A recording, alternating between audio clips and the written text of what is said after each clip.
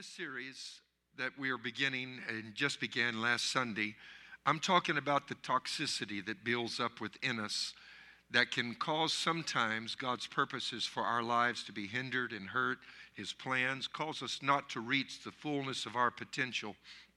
And today I want to talk about toxic thoughts, all right? How to flush the junk for good. Your thoughts are very, very powerful.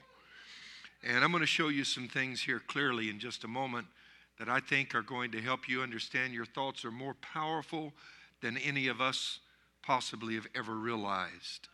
I'm reading today from Proverbs chapter number 4, verse 23. Above all else, say this with me, above all.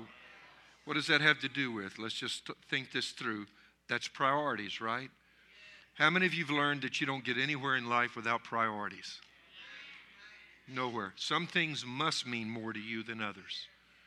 You must have passion about some things. And God is literally telling us, if you have passion about anything, it's this: guard your heart. For everything you do flows from it. And I shared with you what one translation said, the New King James, I believe it was. It said that out of it springs everything. The picture here is that you can't keep it contained. It's going to find its way out. And I want us to pray right now. I want us to approach God today and open our hearts to the will of the Holy Spirit. And that is simply because of the fact that when you start talking about something as fundamental as the way we think, you're getting down to where we live. And I'm not sure, and in fact, I'm quite convinced that most of us do not really make connections between what we experience and what we think.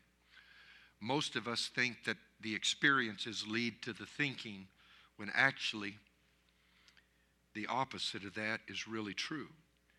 Somewhere along the way, the old question, which comes first, the chicken or the egg, in thinking becomes an important question if you're going to be everything God called you to be. And so today, Father, I ask you to help us to bend our will and our minds and our thoughts to be submitted to those of God. Take control in this service this evening. Help us to be everything, all things you have called us to be, that we might be a representation of all that the body of Christ was meant to be in the earth, that we can live the elevated life, take authority over our lives, our thoughts, and move into completion and wholeness and fullness. I ask in Jesus' name. Everybody said amen. How to flush the junk for good. I'm not just talking about feel good for 2 or 3 weeks and go back into the same rut. How to get rid of it for good. I want to say again, your thoughts have an amazing impact on your life. Amazing. And on your world.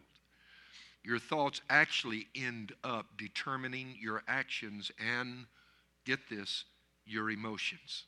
It's not what happens to you, it's what happens to what happens to you. Just forgive the joke, okay?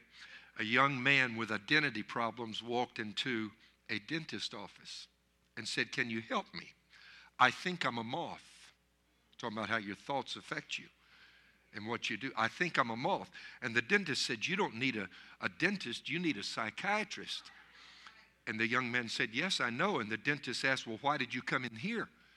And the young man said, "Well, the light was on." Moths attracted to light. Come on, think. When your thoughts are not right, you're attracted to the wrong things. You don't go where you need to go. Your actions are determined by your thinking processes. John 1, chapter 1, verse 1, I've quoted this before. In the beginning was the Word was with God, the Word was God. And verse 14, the Word became flesh and made His dwelling among us. We have seen His glory, the glory of the one and only Son who came from the Father, full of grace and truth. King James says the Word became flesh. NIV says the same thing. The Word became flesh. I've pointed out to you before that this, of course, being translated from the Greek, you see this, the second letter of this sentence here, the word is actually from the Greek, and it is logos. In the first verse that I read, it said, in the beginning was the Word was with God, the Word was God. In the beginning was the Logos was with God, the Logos was God.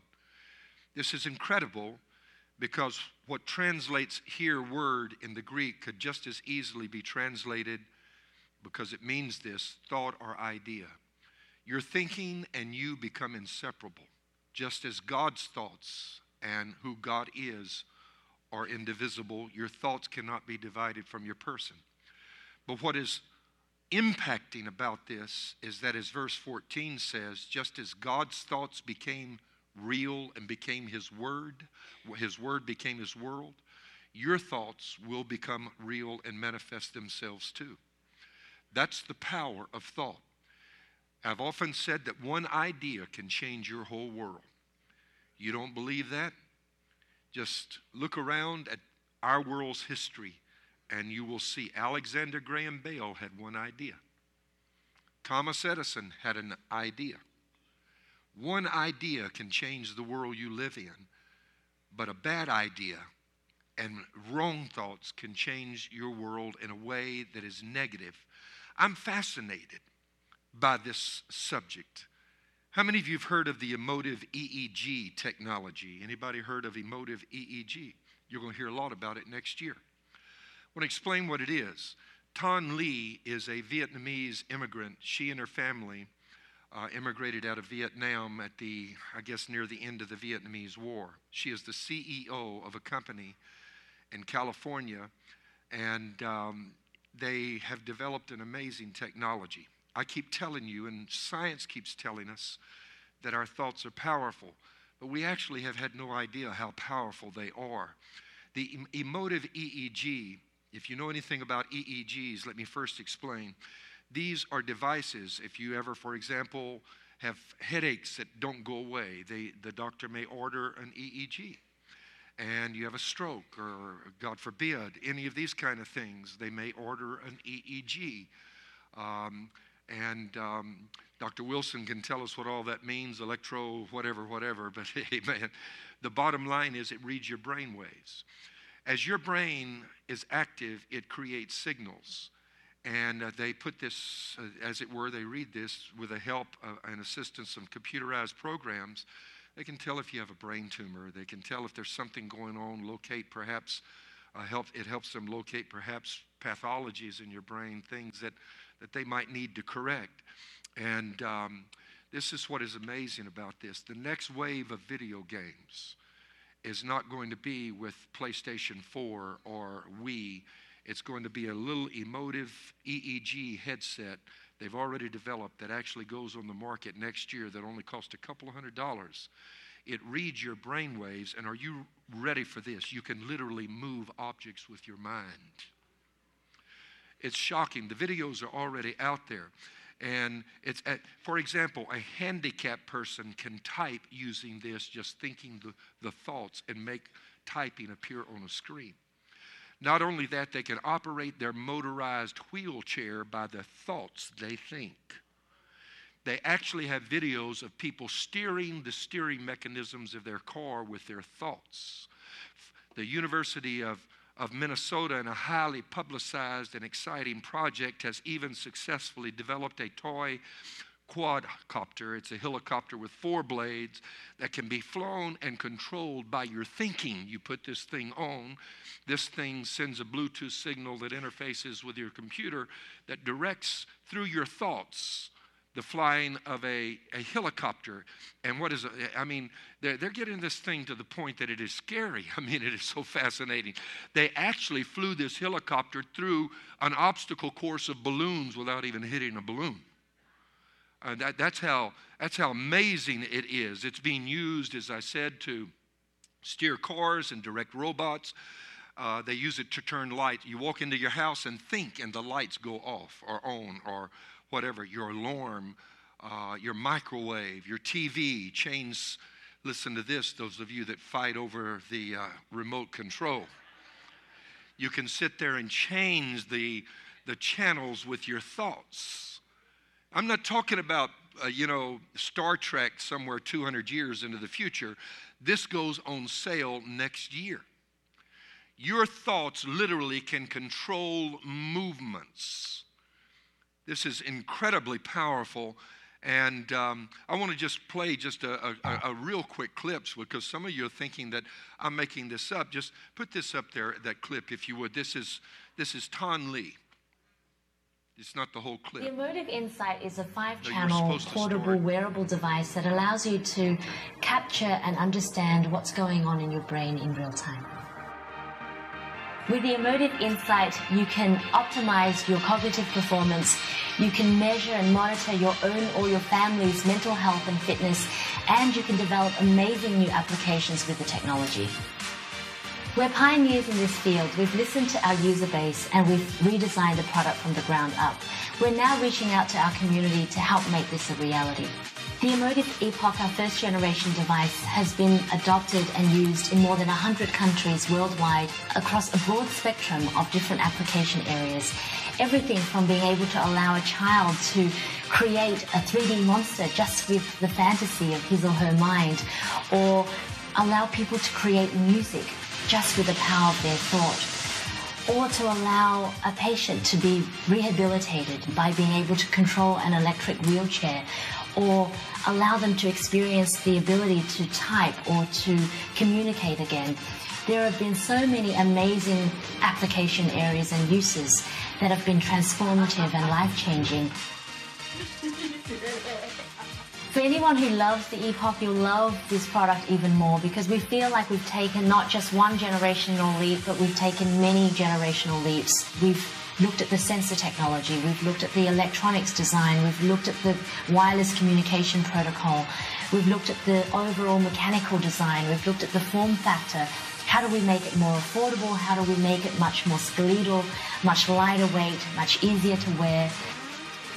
We're really excited to offer an API and SDK to developers and researchers wanting access to the raw EEG data or to the detection algorithms to make it possible for anyone to take this innovation and create amazing new applications with the technology. The Emotive Insight is slated to be released in 2014. Okay, Robert, go back and look at those notes. We played more of that than I really intended to, but I wanted you to see. This is one of the promotional videos. If you want to see what it's really all about, the internet is absolutely full of this right now. In my notes, I'm going to literally send out some of the web locations, for example, for TED Talks. Are any of you familiar with TED Talks? Y'all know what those are? TED, T-E-D. What that stands for is Technology, Entertainment, and Design. These are cutting-edge developments. If you're wondering where I'm getting some of this stuff that I'm showing you, that's where it's coming from. They have the greatest minds and scientists in the world come together regularly, and they give like 18 to 20 minute long speeches that tell you what is being developed in their laboratories right now. It will boggle your imagination. This one comes out next year. Forget your PlayStation 4 and your Wii. You will create your own characters on the screen with your mind and then move them around and play your own games. Now, this is only the beginning. The applications here they haven't even started to scratch the surface. And what to me is exciting about this is again, what the Bible has been saying all along is a man thinketh in his heart, so is he. That your thoughts literally create your world. Like God, when you think, what you think becomes a reality. Now, of course, some of you, your minds are going the other way, and I've already thought that too. This also creates an enormous potential for bad things to be done. Like, we're going to have thought police now, monitoring all of our thinking. And they actually, literally, have already developed a miniature motorized spy cam that flies around just directed by thoughts. So it does have military applications and defense applications and applications we don't even want to go into. But I will tell you this, that our world tomorrow is going to be largely impacted and created by the thoughts the individual members of society are thinking. And if that is not a reflection of what God has been trying to get us to understand all along, I don't know what is. Listen to this. In Philippians 4 and 8, summing it all up, friends, I'd say you do best by filling your minds and meditating on things true, noble, reputable, authentic, compelling, gracious, the best, not the worst, the beautiful, not the ugly, things to praise and not things to curse. Amen. This was Paul's advice 1900 years ago, that we need to think things that are good and beautiful. And back then, unless he had some divine insight by revelation that was given to him by God and from God, he probably never realized the creative processes of our own thinking. Now there's all kind of technology out there that's being developed to demonstrate this. And you might ask, why is God concerned that we think wholesome and positive thoughts? Why? Because after all, you know, you're not seeing my thoughts. I mean, you see me, but you don't know what's going on up here.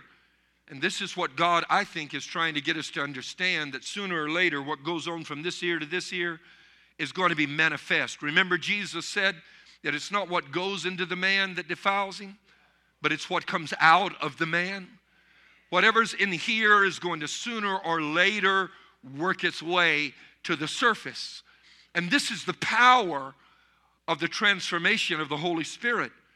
Because every one of us in life have been through some negative positions, places, experiences, things, circumstances we don't want to go through. And if we're not careful, these things will position us to begin to think negative thoughts. And if after seeing this, you don't believe your thoughts can influence your world, I really don't know how to make that any more plain to you. God is concerned and wants us to think positive thoughts because He knows the creative ability in our thought processes. He made us. Amen. And through an uncontrolled thought life, we create the conditions for illness. We make ourselves sick, literally.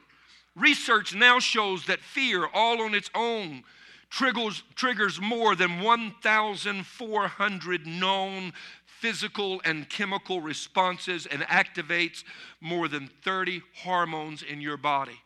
Many of those dangerous. Amen.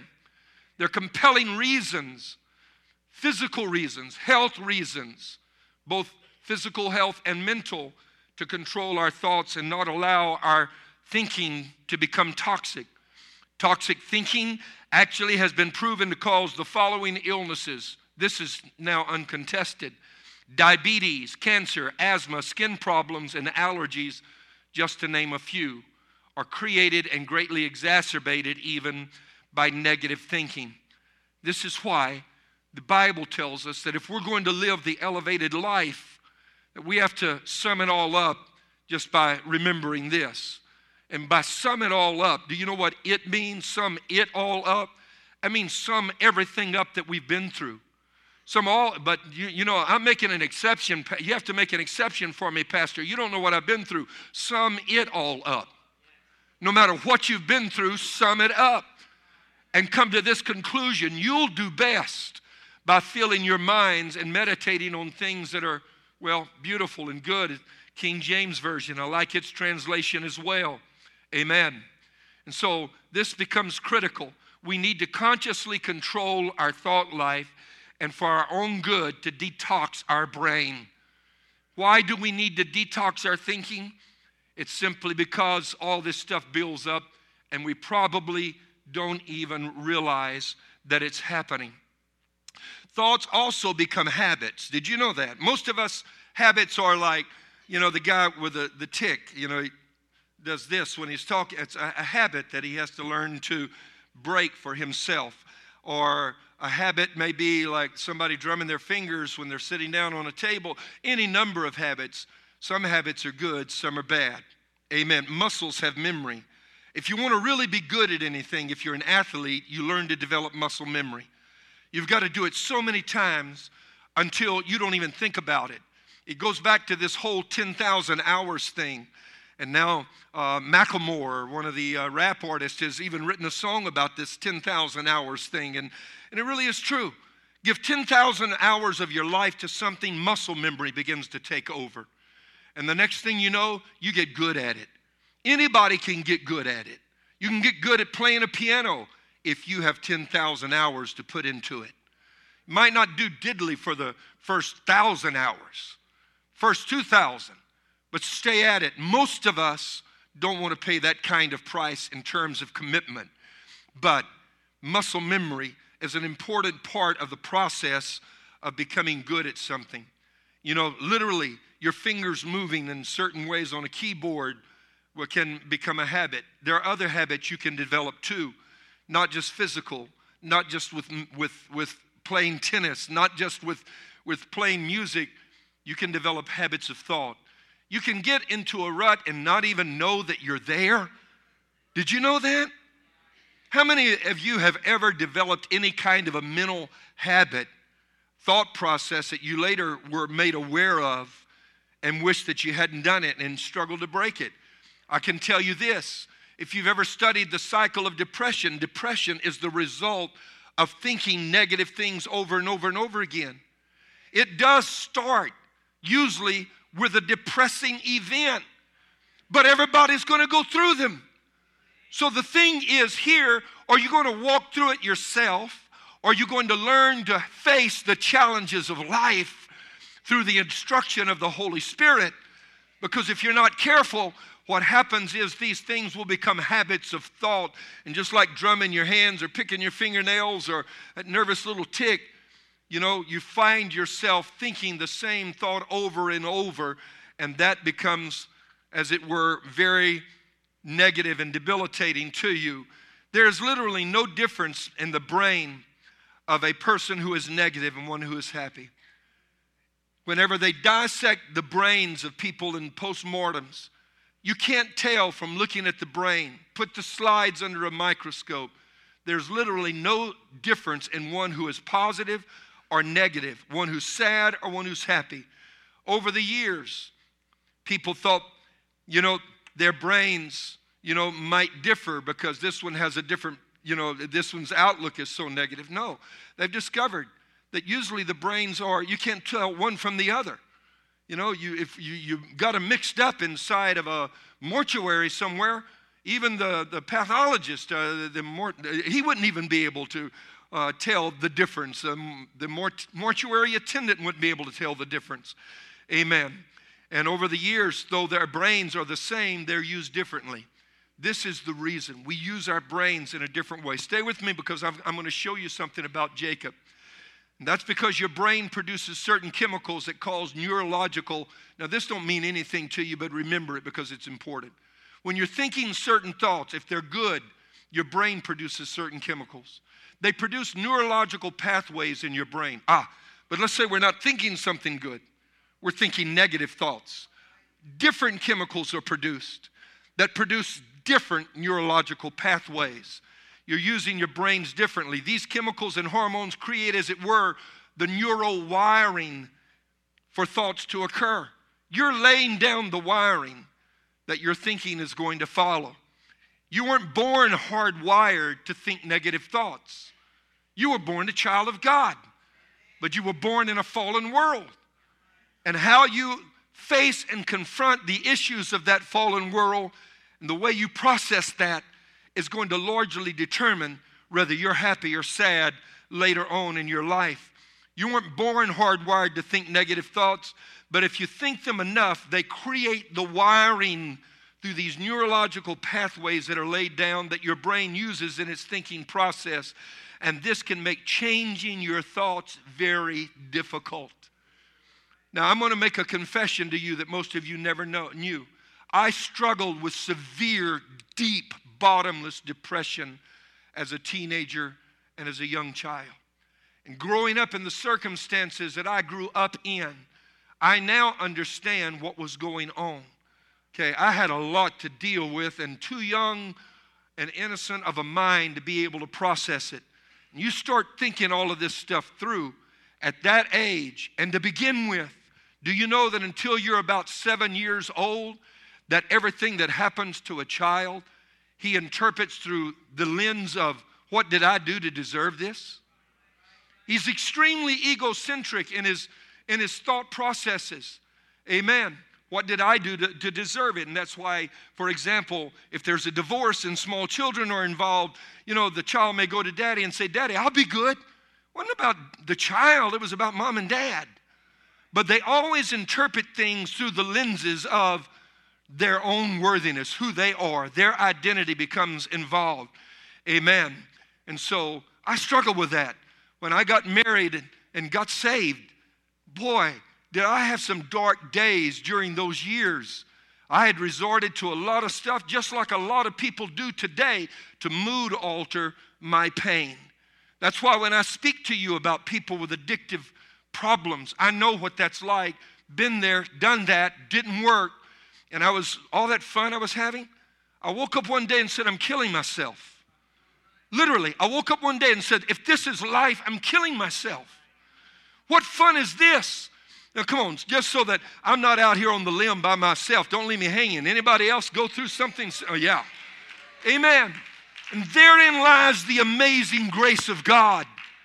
God saved me, but if you think my thinking changed overnight, I've got another thought for you. I've got news. It didn't. I had to begin to use, I used this scripture. This was my lifeline. This verse became my rope of thrown to me, buoy as it were, to pull me in from the dark waters in which I was about to go under. This verse, whatsoever things are pure, lovely. Back then there wasn't even a Message translation by Eugene Peterson. But I saw that. I found that. Nobody pointed it out to me. I saw that. And it seemed like God said, this is the instruction for your life. Now, I want to tell you that was hard. The hardest thing I've ever done, amen, was to apply this verse to my life and change the way that I was thinking. I'm going to tell you that when I tried, it didn't always stay on track the way I wanted it to either. Because when something difficult happened, I learned from experience, you recidivate. You fall off track. You go back to the old well-worn, well-trodden paths, the well-established neurological pathways. If you have never been through what I'm talking about today, don't look there smugly with pride askance at those who are around you. Just consider yourself blessed and say, thank you that I never had to walk through that. Amen. Just thank God you never had to face it. Because I'm telling you, a bad event come along and knock you right back into the same hole again. And you got to struggle and climb out of that. And you get back on your feet and you're going for a little while and something else happens and knocks you back. But what happens is one day you find out you didn't fall as deep as you used to fall. Amen. And the bottom is coming up now. You're raising the bottom a little bit. Hello, you understand what I'm saying? And last week I talked with you about Jacob. And I want to apply this from the perspective of Jacob's life. I shared with you that even whenever God changed his name and elevated him, man, if there ever was a guy that was elevated in the Bible, it was Jacob. Jacob. He was not even supposed to be where he was at. It should have been the God of Abraham, Isaac, and Esau, according to their tradition and according to their practice. That's what it should have been like.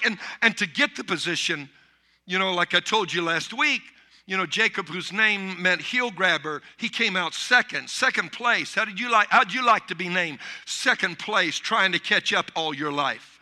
Little heel grabber, you know, reaching out. You're too late. Your brother was already there. All of this stuff. His whole life, every time his name was called, this is reinforcing his identity. Amen. And he grows up this way, becomes later on one of the great patriarchs of the nation of Israel. I want to tell you, were it not for the grace of God, he never would have reached that lofty and elevated status. And I have to tell you, you don't get elevation because of who you are. You are elevated because of who he is and the price he has paid. Amen. Amen. So let's just get this whole deserving thing out of the way. You don't deserve it, neither do I. Amen. None of us deserve to be blessed, neither did Jacob. Look, to begin with, he got the birthright by stealing it from his brother, deceived his daddy to get the blessing, and still God honored him. But Jacob had to live with who he knew he was. Jacob's problem was that he was a man who struggled with negative thoughts. He struggled with them. When you study his life, that's the inevitable conclusion. He dealt with negativity. When I read his story, as I said in the Bible, I think I'm reading the story of perhaps one of the most extraordinarily blessed men of the entire Old Testament era. Amen. Think about it. As I told you last week, all of the things that happened in his life, even one of his sons becomes second in command of the greatest empire that existed in the ancient world. 12 sons, not even his dad's, his grandfather, his father had that kind of progeny. None of them did. 12 sons. He literally starts a nation. He encounters God. God meets him, changes his name, blesses him supernaturally, gives him the birthright, honors the fact even though he stole the birthright from his brother. Gives him the blessing even though he deceived his own daddy to get it. God, I look at that. As I told you, God understood the circumstances.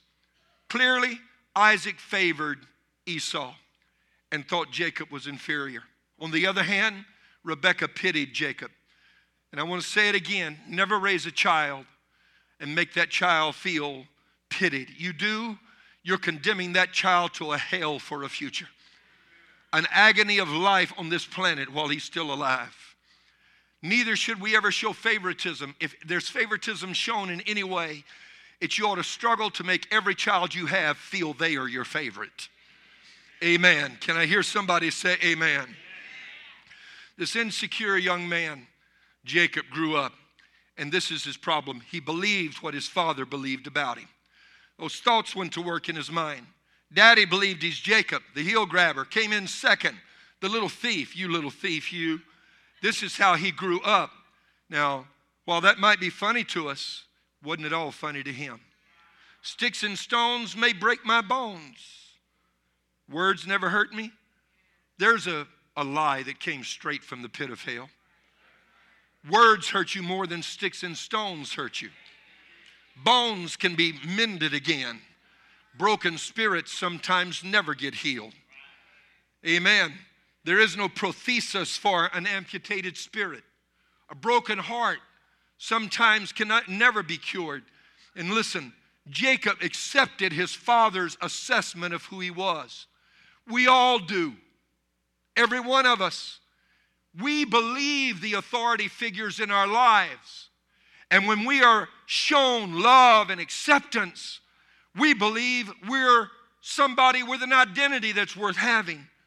But whenever that person that is the authority figure in our lives has their own issues and is angry or deals with, oh Lord, dare I say it, substance abuse or arrogance or any of those other things that go on, do you know what happens?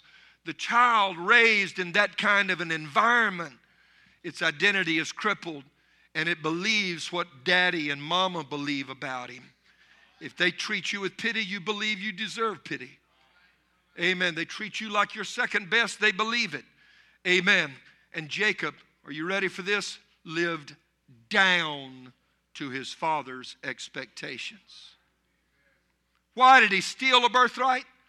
Why did he deceive his own daddy? He was living down to his father's expectations of him. We have to be really careful lest we do that. I know people that have lived their whole lives living down to what other people thought about them. And yet they were a gold mine of potential. Ultimately, his acceptance of who his father thought he was and his subconscious efforts to live down to his father's expectations of him expressed itself even in his relationship with his ultimate authority figure, his heavenly Father. And I can tell you, having been there and done that, when you don't think you measure up in daddy's eyes, you don't think you measure up in daddy's eyes. Hello, somebody. He spent a lifetime running from God. I've read his story, I don't even know how many hundreds of times. And I went back this week through the Bible just to research how many times Jacob went and sought God. And you know what I was surprised to find? It was always God seeking Jacob. He was not David looking for God. It was God looking for Jacob. You find others in the Bible, they made it a point to pursue God. David was a man after God's own heart, not Jacob. Jacob was running the other way. It was always God looking for him. Amen. And all the many times that God met and spoke with Jacob. Did you know that God initiated nearly every one of these encounters and came to Jacob every single time except for two? And the two occasions whenever Jacob came to God on his own had to do with his fears, his thoughts. Genesis 32, verse number 9. When he was literally terrified because he was about to meet Esau, he went to God to ask for help. And then after he met with Esau, and you can read that, Genesis 32, 9 through 11. O God of my father Abraham, God of my father Isaac, Lord, you who said to me, go back to your country, your relatives, I will make you prosperous. What's this? I am unworthy. There's that word, unworthy of all the kindness and faithfulness you have shown me. I had only my staff when I crossed this Jordan, but now have become two camps. What's this? Save me, I pray, from the hand of my brother Esau, for I am afraid he will come and attack me. Why was he afraid? Because he did his brother wrong all these years, 22 years before. That's why. Amen. And after God miraculously spares him, the second time that Jacob seeks God, he builds an altar to thank God for having spared him from this encounter with Jacob. I want to point something else out to you. You may have thought of Jacob as a God seeker. To me, Jacob was a guy running from God. Watch this. We even talk about, what about the occasion when Jacob wrestled with God? I am firmly convinced that most people don't even read that correctly. We think Jacob went looking for God to wrestle with him. That's not what my Bible says. Read it in Genesis 32 and verse 24. It says, so Jacob was left alone and a man wrestled with him. Now, I don't know what that means to you, but if I wrestle with somebody else, that's not the same as them initiating it and wrestling with me.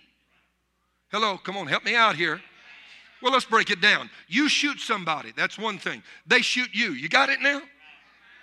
See the difference? Okay, let's do it another way. Give the person next to you $20 right now, okay? You say, wait, I can't. Okay, then let the person next to you give you $20. Oh, you see the difference now. Jacob didn't wrestle with God. God wrestled with Jacob. Amen. Literally, it wasn't until God broke Jacob down and stripped away his veneer of self-sufficiency, which was a defense mechanism. And it would be good for us to understand people around us. We see people that seem to have a certain degree of arrogance or pride or smugness. And we sometimes don't like people like that because we think they think they're better than us. No, we don't even understand what's going on. That's not what they're thinking. They're acting that way because they want you to believe in them. They don't feel quite up to the standards you're at. That's why they act that way. And God stripped Jacob's veneer of self-sufficiency away and touched his thigh so that his hip came out of socket and Jacob couldn't stand anymore. And let me tell you what often has to happen before we change our thinking. It gets us into such a mess that we hit rock bottom. Amen. One day we wake up and say, I can't live like this anymore. And you know what we usually do? We usually blame everybody, but the one who really needs to do the changing. Yeah, we do. We blame our husband, our wife, our children, the job, the boss. Amen. Everybody except us when it's not my brother nor my sister, but it's me, oh Lord, standing in the need of prayer. Amen. Jacob, finally stripped down and broken, begins to then wrestle with God. He didn't start out wrestling with God. The man started wrestling with him. And don't be fooled by the use of this term man. Remember, man here is referring to a theophany, as we read later. That is a physical manifestation of God in the Old Testament before he created the body of Jesus in the New. We find out that man was the Lord. Amen. And the Lord is wrestling with Jacob. And finally touches Jacob and puts his hip out of socket rather. You say, why was he wrestling with Jacob? I personally believe in the same way that God wrestles with all of us to get us to accept who we are, to our identity. Amen. I think that is a picture, as it were, or a metaphor for how God and His grace are always calling us on. Amen. Not willing to allow us to be less than who He's called us to be. Just turn to your neighbor and say, God wants you to live the elevated life. And finally, broken, Jacob begins to get a hold of God. Amen. One, God has a hold of him. Now his hip is out of socket and he has to get a hold of God. Look, he could have done this from the beginning. And what I want you to understand is, why do we put ourselves in positions where God has to, oh Lord, bring us or let us get to that place? All I can say is thank you, because even when we don't get there ourselves, you still see that we get there. Because you love us too much to leave us. You're not hearing what I'm saying. God, you love us too much to just leave us and let us be less than who we're supposed to be. Tell somebody God's grace is at work in your life. Amen. Thank God. Amen. Thank God. And finally, in verse 32, verse 24, the B clause, Jacob says, I will not let you go until you bless me. And this is what is amazing, what I'm trying to communicate through this whole process. Wait a minute. I won't let you go till you bless me? I thought God had blessed him 22 years before. At least that's what my Bible says in Genesis 28, 13 through 15. When he's running from his brother, there above it stood the Lord. He's sleeping on a pile of stones and he sees a ladder, literally the stairway, okay, Led Zeppelin, to heaven. Amen. And angels going up and down the ladder, amen, going with their assignments to bless man, returning to heaven, carrying the prayers and the needs of God's people. And above it stood the Lord and said, I am the Lord, the God of your father Abraham and the God of Isaac. I will give you and your descendants the land on which you are lying. Your descendants will be like the dust of the earth, and you will spread out to the west and to the east, to the north and the south. All peoples on earth will be blessed through you and your offspring. I am with you and will watch over you wherever you go, and I will bring you back to this land, and I will not leave you until I have done what I promised you. He literally gives Jacob the Abrahamic blessing. And 22 years later, Jacob is wrestling to get what he already had. See, the problem here is when you don't think that you're deserving and worthy, it makes it hard for you, are you ready, to accept a gift. And this is about the gift of God, not works. Oh, I'm preaching better than somebody's responding right now. Amen. And this is exactly the struggle that Jacob had. I'm closing. There are many types of toxic thoughts. They can keep you from walking in and recognizing the blessing that God himself has declared over your life. God himself declared this blessing. Laban changed Jacob's wages 10 times. He still stands before Pharaoh and says, few and evil have been the days of my life. God changes his name to Israel, which means prince, and says you have favor with God and man. He still stands before Pharaoh and says, few and evil have been the days of my life. God gives him 12 sons. He still stands before Pharaoh. God gives him one of those sons that becomes second in command to the mightiest empire in the ancient world. He still stands before Pharaoh and says, few and evil have been the days of my life. You can be blessed so much, like they used to say, old folk years ago, you can walk home with a loaf of bread under each arm and still think you're not blessed. You can have so many blessings going on, you can't even count them. Oh, God, I feel the Holy Spirit in this place. 4 kinds of negative thoughts, or 4 kinds of toxic thoughts. Number 1, negative thoughts. Number 2, fearful thoughts. Number 3, thoughts of discontentment. Number 4, critical thoughts. 4 kinds of toxic thinking that will poison your life. Negative thoughts. You hearing what I'm saying? Fearful thoughts.